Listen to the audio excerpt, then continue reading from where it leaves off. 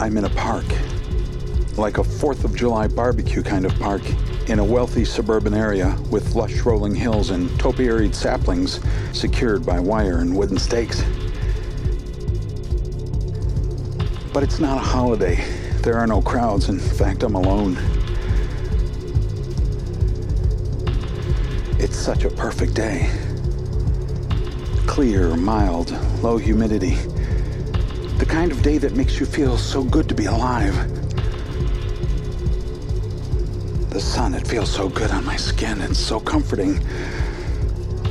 A breeze teases my hair and tickles my neck, arousing waves of goosebumps down my back and arms, and another bursts up the back of my head and over my scalp, and my whole body shudders.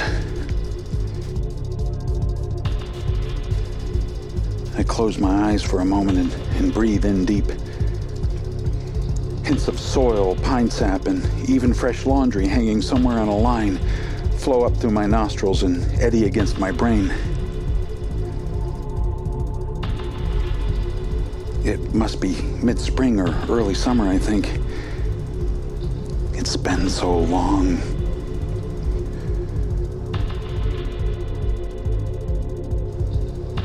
I hear birds chirping and the rustle of fledgling leaves.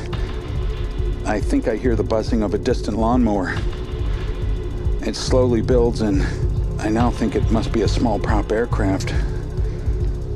I shade my eyes and look up. It's just a speck at first. It's advancing from the east and now appears to be descending. Yes, it is descending, rather rapidly, in fact. I think it's an old biplane. It gets lower and lower in the sky as it gets closer, lower towards the ground, and I think it might crash, but it levels off and cruises along the terrain about 100 feet or so above the ground. It's closing in on me, about a mile away now. It dips out of sight behind a grassy knoll and then reappears much closer than I expected. But it's not a plane. It's a picnic table. A flying picnic table. It flies directly over me, and I swivel to see it climb again into the western sky. I'm confused. I watch through watery eyes as it slowly disappears. But it's not only leaving me behind, it's dragging this beautiful day along with it. Dark shadows pull across the landscape like a nightshade, and a cold wind picks up from behind me.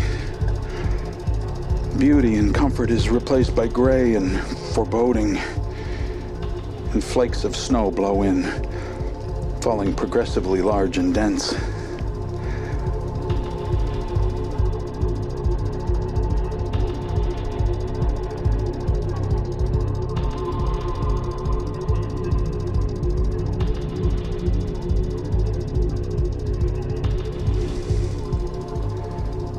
I awaken to the sound of a snowblower menacing its way past my window. I sit up in bed and pull the curtain back. I see only a passing shadow through the crystal pattern of frost on the pane. The dream never used to end that way. It used to herald a bright future along coastal shores. But the dreams of my nights are now only twisted orphans. They tease and then frighten me. I used to run towards something. Now, at best, I stand still while things pass me by. But mostly, I run away.